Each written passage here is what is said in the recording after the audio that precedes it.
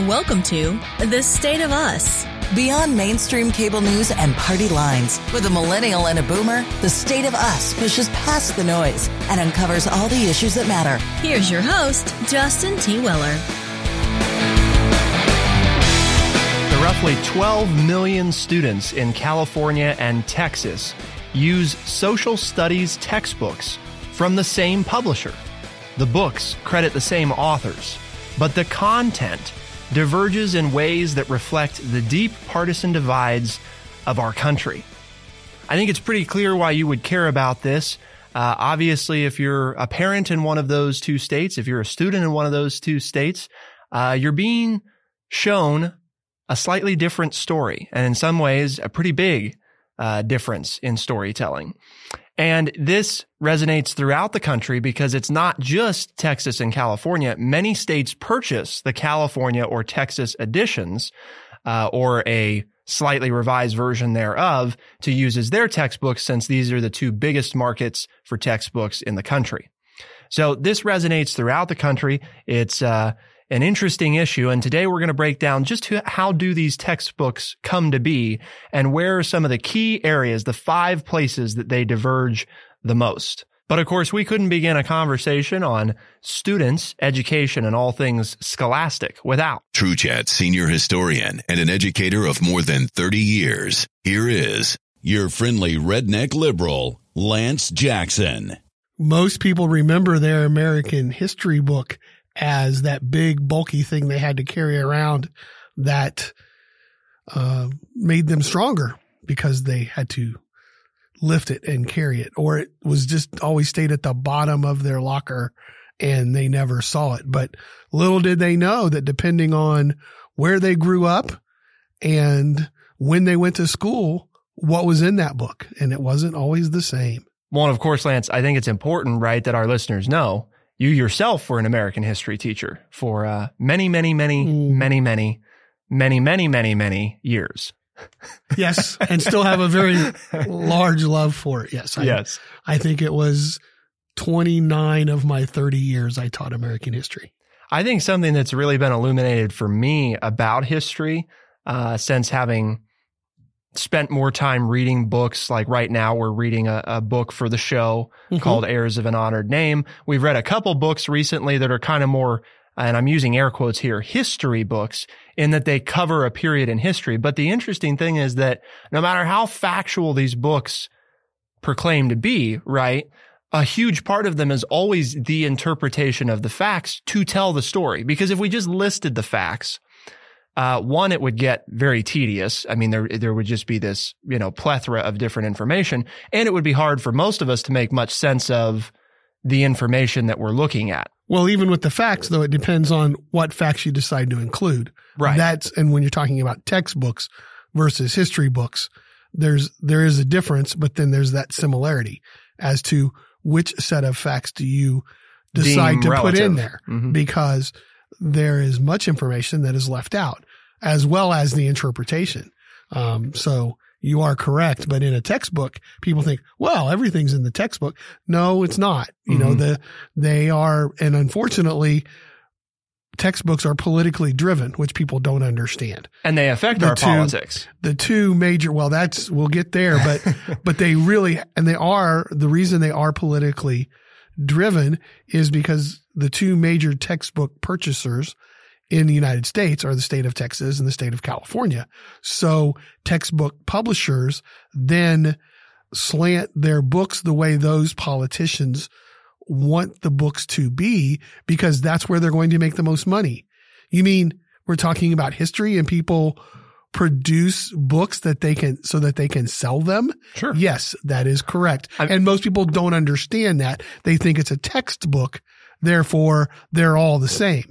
And they're not. And so those of us who don't live in Texas and California then have to make purchases on books that were politically motivated by people other than us.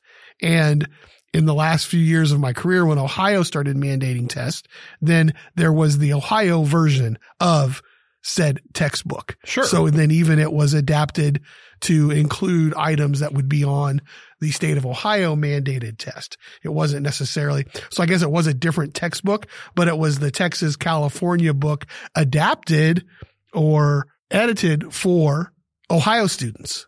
So it wasn't even the same textbook that was originally published that was driven by the Texas or California market. Then it was changed again so that it would include the curriculum that Ohio students needed to know when they took their standardized test. And I think the process of how textbooks even come to be. It's supposed to be American history. Right. Right. And no matter where you take it in all 50 states, it should highlight and motivate and the learning in the same direction, but it doesn't. When you read the different textbooks from the same companies, they highlight and different experiences and omit certain things or submit certain things for readers.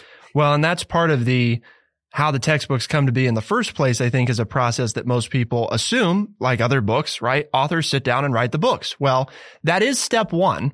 Typically academics, okay, people who are, professors of history or something like that are going to be invited to write the book for the publisher. And they write a national version of the text, a single text that they perceive as being what everybody in the United States should know. Then, and here's where things start to get muddy. So then publishers customize the books for states and large districts to meet local standards, often without input from the original authors. So now, right, the authors wrote their version. The publishers go in and change stuff without caring what the authors say. Then to meet the demand of the customer. Right. State or district textbook reviewers then go over each book and ask publishers for further changes. So the publishers made changes, right, to try to anticipate what the states and districts would want. Then the states go back and they mark up a bunch of stuff and say, change this, change this, change this. And then publishers, number 4, revise their books and sell them to districts and schools. So you go through 4 steps before it ever even makes it to a student, and at least 2 rounds of revisions, one by the publisher, one by the districts, and sometimes more than that. And 0 by the authors. Right. The people whose names are on it didn't make the revisions. Right. They included as historians, as the people who are the experts, they included what they thought needed to be included. And then all those revisions take place without their input. And that's common, obviously, because there would be often a lot of pushback from these authors, who that's what they spend their career doing, is learning and researching and writing about history. And obviously, if they feel that what they put forward was changed substantially to reflect or not reflect a certain issue, they might push back on that. So, all that said, I think, again, part of why this is so important is what Lance and I briefly mentioned at the beginning, which is this isn't just a matter of what are we telling people about the past, but it's also about relatively recent history and how that informs discussions about the present and the future. This has a huge, and as you see, as we'll get into some of these right now, these 5 areas that they diverge, I think every one of them, Lance, people can immediately start thinking about how they inform discussions that we're having today. Mm-hmm. So, it's really interesting. And we'll start, right off here with California. So, their books, Lance, note that the suburban dream of the 1950s, right? The American dream, as we might call it, was inaccessible to many African Americans. The Texas version, on the other hand, doesn't mention that. And here's the actual wording difference, okay? So the California version, quote, movement of some white Americans from cities to suburbs was driven by a desire to get away from more culturally diverse neighborhoods, end quote. And there's about 3 paragraphs on this in the California version, but that's kind of the synopsis one. The Texas version, 1 paragraph, and here's how it reads. Some people wished to escape crime and congestion in the city, period. Right. I mean, and that's a subtle difference, right? If you're reading the text independently, you'd probably not think twice about either of those phrases. I mean, most people. No, they wouldn't. But then you look at California devotes 3 paragraphs to explaining this, and they very specifically name white Americans. And the Texas version says 1 paragraph, 1 sentence, and says some people, right? But that's where we have a total lack of understanding of history, history is open to interpretation. And so many people, and as a teacher, I would say, there were very few people who didn't care about history. One of the first questions I asked in class was, do you like history or do you not like history? And, it was very split usually. And that was fair enough. But what I would then tell them is history is an interpretive study. And most people don't understand that. They think, well, it's facts. It's about dead people and what they did and what they accomplished or what they didn't accomplish. And that is not the case. History is an interpretive study. And we'll have more about that in the next segment, I hope. Yep. So we're going to keep looking at the differences between the Texas and California versions and see what they bring to light. We've got a lot more to come. We're also going to talk about the role that state versus federal government versus local government should play in education. Keep it here on The State of Us, and we'll be right back.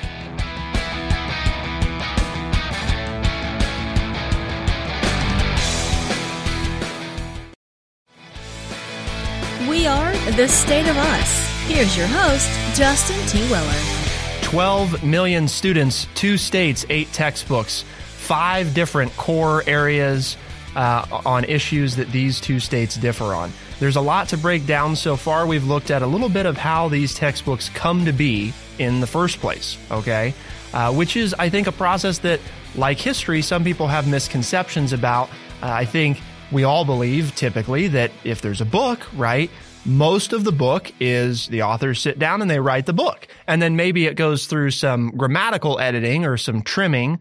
But then that's, we mostly get the book in its entirety. And if it is in a history textbook, then we think it's the same because it's the same set of facts and we're studying facts. Right. And that is not the study of history.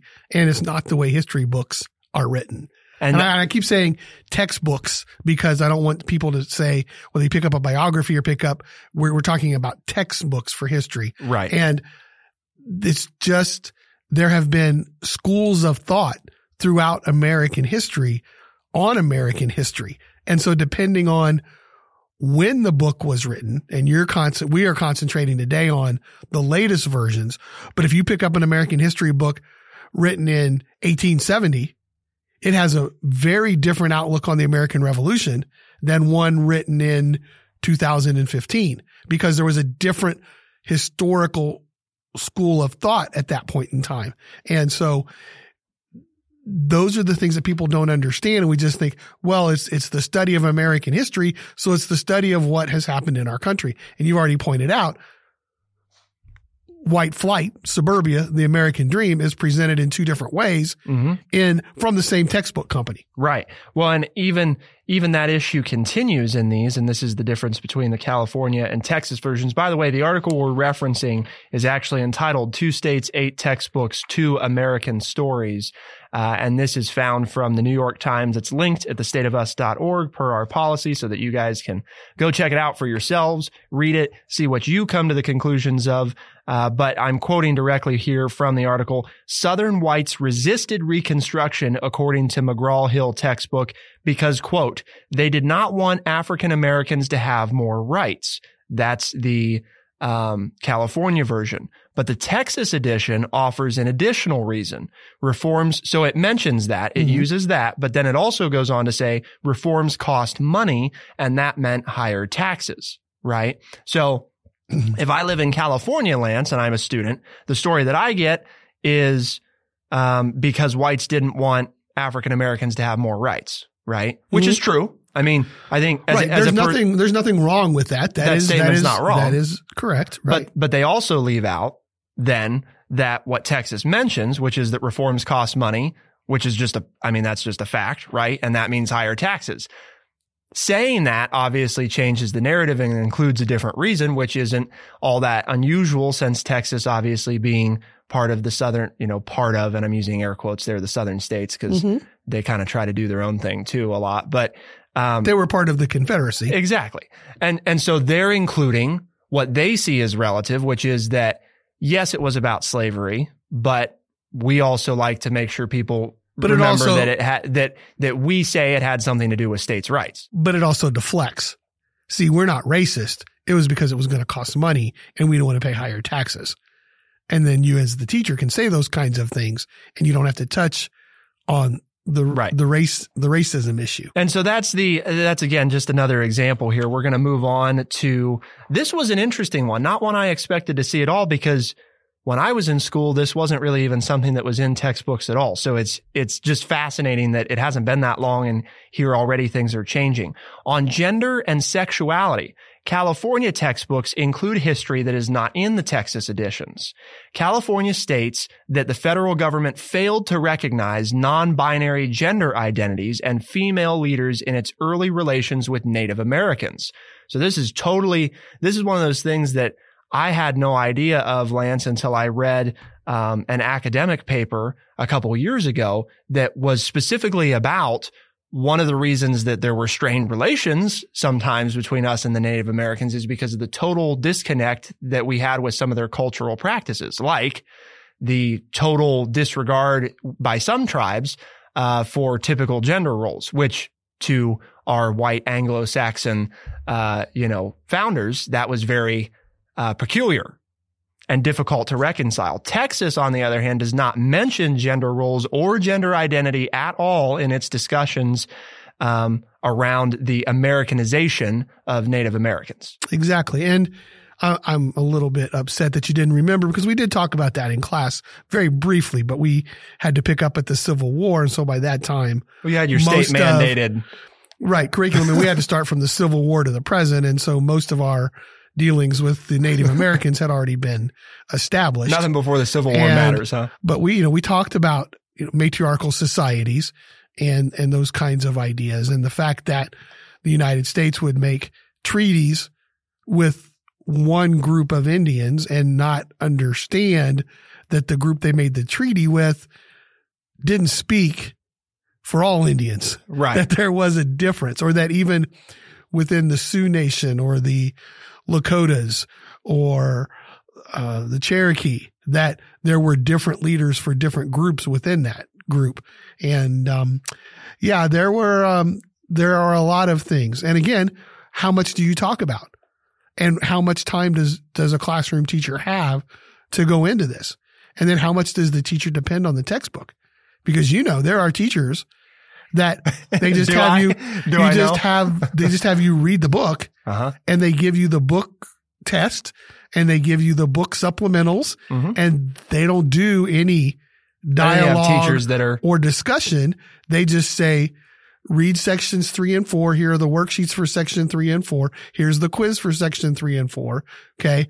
Do now sections 5 and 6, 1 and 2, whatever. And okay, now here's the chapter test. Take it. And they never have a discussion. So the only thing you get is what the book is talking about. And then you have people like me who use the textbook as a supplement, and we just talk about different things and the latest readings. But again, I will point out and admit that's interpretive as well. Sure. Because I don't lean on the textbook, but then I'm bringing up the things that I think are important and leaving certain things out. Sure. But there's a limited time too. I mean, I think that's a huge point that people, it's not only about what the textbooks include, but teachers like Lance, if they're using it as supplemental, sometimes there's whole parts of the textbook you don't use for one of two reasons. Either it's not related to the class you're teaching, because that's not part of the curriculum and you don't have time to get to it. So you don't even use that part of the textbook. And then sometimes you also choose to go away from a certain part of the textbook because you don't like or don't feel that it's an accurate representation of history. And that goes back to, I think, your point at the beginning, which it is very much an interpretive study and very much changes based on who's teaching it and what they're using to teach the class. Which is why I think it's such a fascinating subject. But most people don't understand that. And they think, I'm just going to learn more stuff about a bunch of dead people. Right. And that's not what history is about. So the next area that we're going to look at here is immigration. Not surprising that a huge topic, but it's been a huge topic throughout the history of the United States. Sure. So immigration and nativism are major themes in American history textbooks, not surprisingly. California includes an excerpt from a novel about Dominican American families, and in the same place, Texas highlights the voice of a Border Patrol agent. So again, not terribly surprising that that's the case, but at the same time, interesting that neither of them include both of those. Right. You get one side or the other. Right. And I think in this immigration debate, there's a lot more than just two sides, and we try to pigeonhole it into two sides, like the Border Patrol agent versus the Dominican American family that's trying to come in. And I don't think that's great either, because particularly on issues like this, part of what I think the textbooks unintentionally teach students is that these issues aren't nuanced, right? That they're really black and white and easy to understand, and they're not. Because the experiences of a Border Patrol agent are very different from an immigrant family, and the experiences of that immigrant family are very different from where they're coming from. I mean, that changes from the nation, right? and where they are entering the United States. Makes a big and difference. How they enter the United States. Yes. So I think it's, in some of these places, it's a shame that we are so limited in the amount of time that we have to teach history. Because I think it forces teachers into we just don't have time. Right. It's not always a desire from the teachers. It's, I have 120 students, and I'm expected to get them to a standard or more, 150 or 180 in some of our metropolitan districts. You have 30 students and you have 6 periods a day. You have 180 students. Right. So what can you get taught? And, how much time do you really have? By the time, just very quickly, one of the things we do in education, we figure out we only have about 100 days for actual teaching. Right. Because by the time you take out time for missed school time, for test days, for state testing, for these other things, of your 180 whatever days school year you have, you lose almost a third of it to other things. So you really don't even have the full school year to teach. Well, and one of the other items that I think's kind of interest here too is the whole, the standardized tests. The whole reason that we have these customized textbooks, right, is, and I'm using air quotes here again, to make it easier for teachers to get students to the standards that they're going to be tested on. So there's this other side of, which is a state by state standard. Exactly. Each state has a different set of standards. Going to completely vary from one state to the next. So I think that part of what you take away from this is that even if you have a teacher, right, who wants to spend more time on something else, the textbook may not include the information. And part of the reason it doesn't include the information is because the students aren't going to be tested on that. And you don't want your students to do poorly, right? Because, I mean, in a lot of states, your job depends on them doing at least decently well. Right. So it's that, I want to keep my job. I want my students to do well on the test. And so even if I want to teach about this other thing, I already don't have enough time to teach what I'm supposed to teach, let alone include anything else that's going to help them. So then you're forced into you want them to pass the test. So how do you teach about something in such a way that makes sure that they answer the question that the state's asking correctly? Because maybe if you show them the whole picture, right? If I talk to them now, like on this next one, about how both states emphasize the role of big business, but California is critical of wealth inequality and the impact of companies like Standard Oil on the environment, while Texas, on the other hand, is more likely to celebrate free enterprise and entrepreneurs like Andrew Carnegie, right? So now if I include both those positions, and I'm Texas and I'm going to test you more on free enterprise and entrepreneurship like Andrew Carnegie, now you have students who get the question wrong, not because they don't know the history, but because their opinion of which one is right isn't the same as the state's opinion of which one is right. And now, hopefully, all of those who listen to our show have started to figure out why there is such this disconnect when we talk about issues such as gender equality, immigration, capitalism throughout the United States, because students are getting two different interpretations, or multiple, I should say, not two, but multiple interpretations of the facts. Right.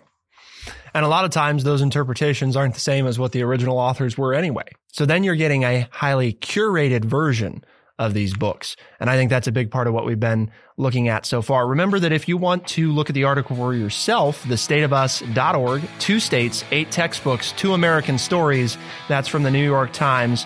we're going to talk about next the difference in these levels of education. We've started to highlight it kind of throughout this section, but the question is, where the heck do we go from here, Lance, right? I mean, I think that's the biggest thing raised by all this is, well, the way we're doing it's kind of questionable. So let's talk about what's to come. Keep it here on The State of Us, and we'll be right back.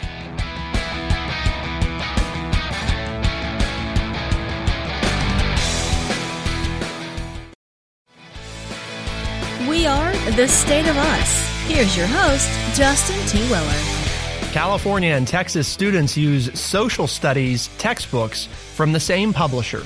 The books credit the same authors, but these 12 million students see content that diverges in ways that reflect deep partisan divides across the country.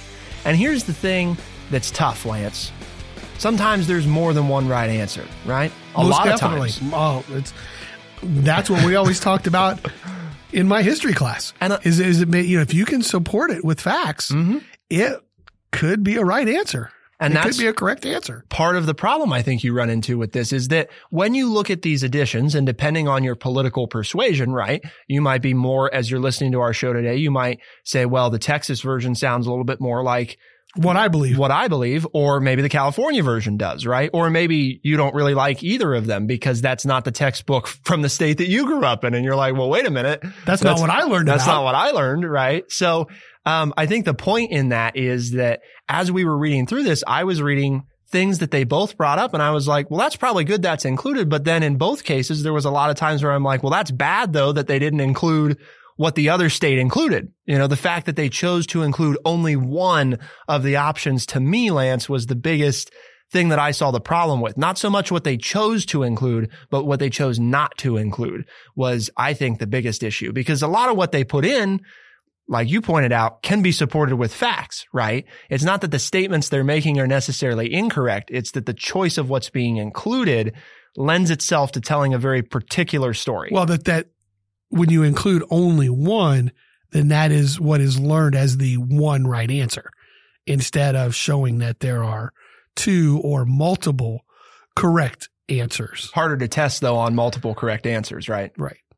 But see, we call them social sciences, and then we say there's one right answer. I mean, it's the age old, and this was written about, a famous historian in 1913 said that the American Revolution was economically motivated. Didn't have anything to do with politics. It was that our founding fathers were worried about their wallets. And so they broke away from England because they wanted to protect their money.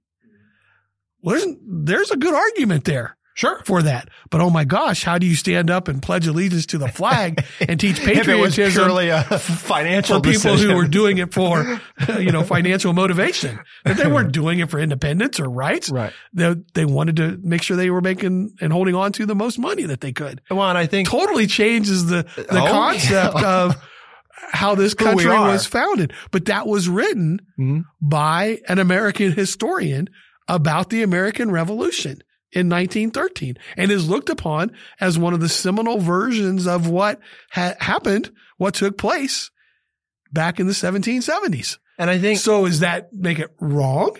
No. Does it make it right? No. But it all of a sudden changes the way a lot of elementary kids would learn about the start of the United States of America. One of the things that I think we fail on a lot in this country from a historical standpoint is trying to say that there is a singular narrative. And we do that with history a lot, but I think it's prevalent in our history because it makes it easier to unify around a single vision. I mean, or at least that's the thinking. But like the idea that the founding fathers mind control? All wanted, yeah. You mean we're going to teach the one thing so we'll all follow it and believe it? The founding fathers. So it's easier for the government to control us and in lockstep because we'll all have the same belief system and the same answer and the same thought? Your friendly redneck liberal, folks. Okay. It's making him nervous. He doesn't like it. That's what I've taught against. That's right. I remember.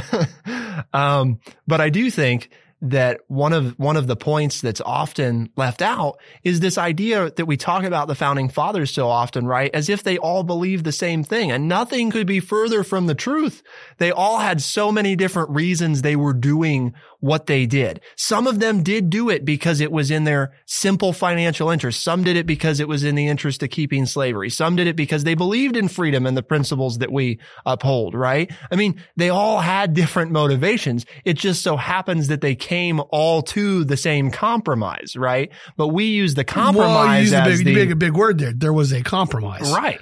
That's what we don't see now. Yeah. There was one overarching goal right. that they wanted to achieve. So we'll compromise our personal beliefs so that together we can reach the one goal that we all want. Right. I want to bring in our producer because I'm really curious. I mean, this is something that it's not surprising to me to learn about the textbook thing because I've always kind of known that this is a thing, in part because of who I had as a history teacher, an American history teacher, who's sitting across the table from me today. So I know this, and I've known it for a long time, in part because of that. I think a lot of people don't know it, and you shouldn't feel bad if you didn't, because why would you? Because your state, right, presents it as if this is history. You're a student. You show up, you go to class, you take the book that they give you. You learn the facts. And you learn right? what they're telling you need to know. Mm-hmm. So Bradley, Bradley's our producer, folks. If you're a new listener and haven't heard him before, if he hasn't graced you with his presence, but he's always in the control room taking care of Lance and I, making sure that, we don't kill each other or kill him or some other terrible thing. So he's going to provide us some insight on, you're listening to this conversation, right? And, you've probably taken history relatively recently. What's your experience and what do you make of all this? I mean, what the heck, right? There's all these different versions of history and you didn't get the same one that somebody in California got. So when you guys were talking, I was trying to think of what history was served to me in school, but I honestly can't remember my book's agenda. I can only remember the main, the events, the American Revolution. And I think that's one of the big problems, Lance, is because it's presented in a way that there isn't multiple sides, you don't give it much of a second thought. Yeah, I can't really detect an agenda because I didn't know there was one. Precisely. Right. I couldn't have said it better myself. Because of the way it was taught, that was the agenda. Right.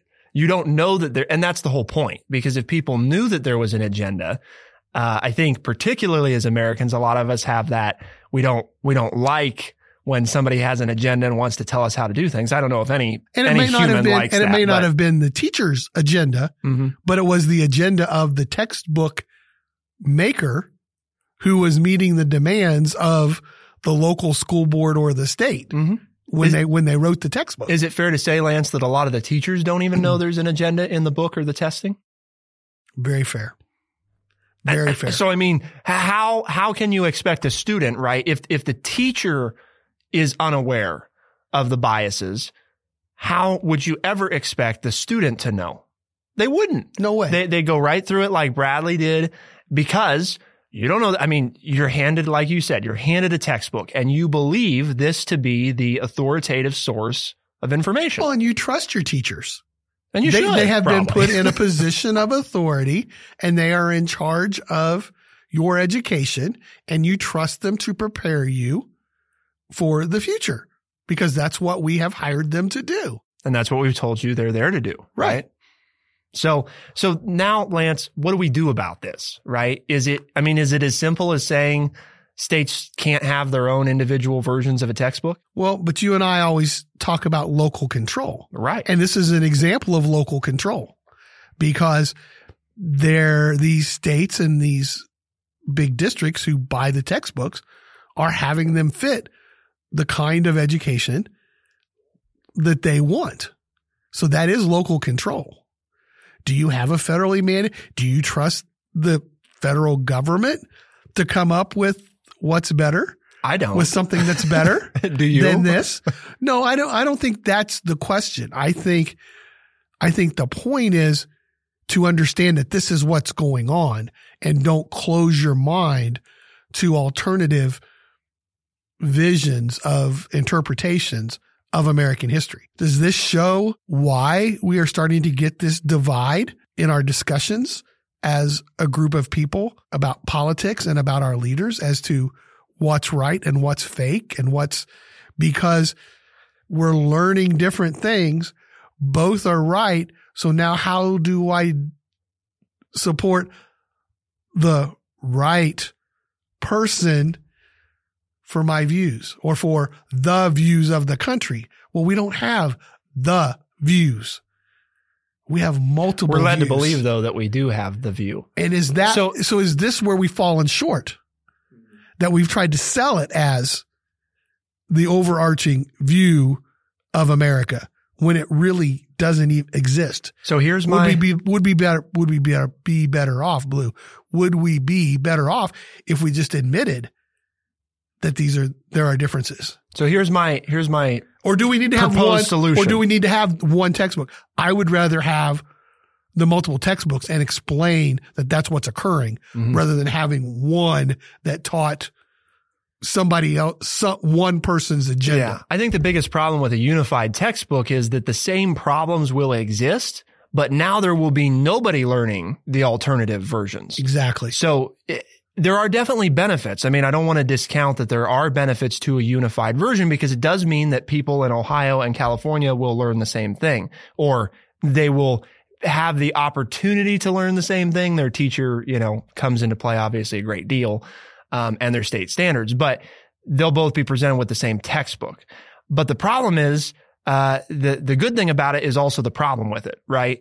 And that is, I think, where, in my mind, what we do is the solution, Lance, is from a federal standpoint, we can require, right, that a disclaimer be included in bold print on, the cover of every book that says this is one interpretation of American history. Other interpretations exist, and this is not necessarily the most complete or factual interpretation, and require that every teacher prior to beginning, their class for the year has to read that aloud to their students.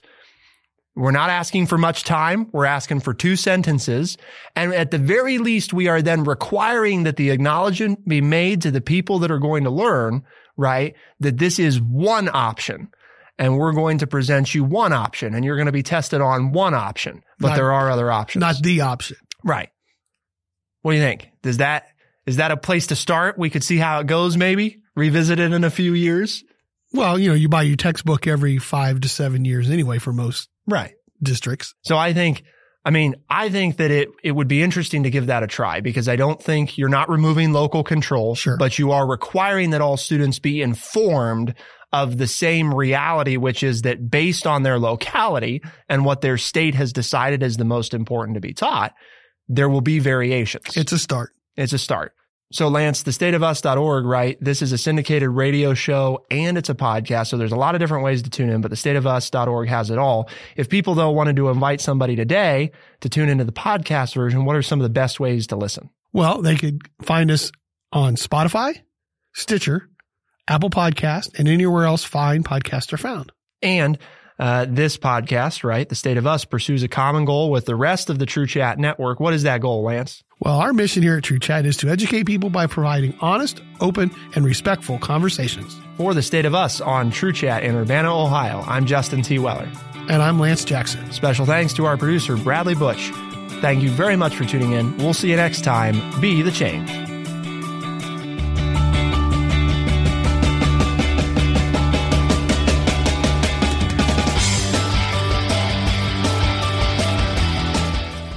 Be sure to check out our website, thestateofus.org, for books, articles, and all the ways to tune in.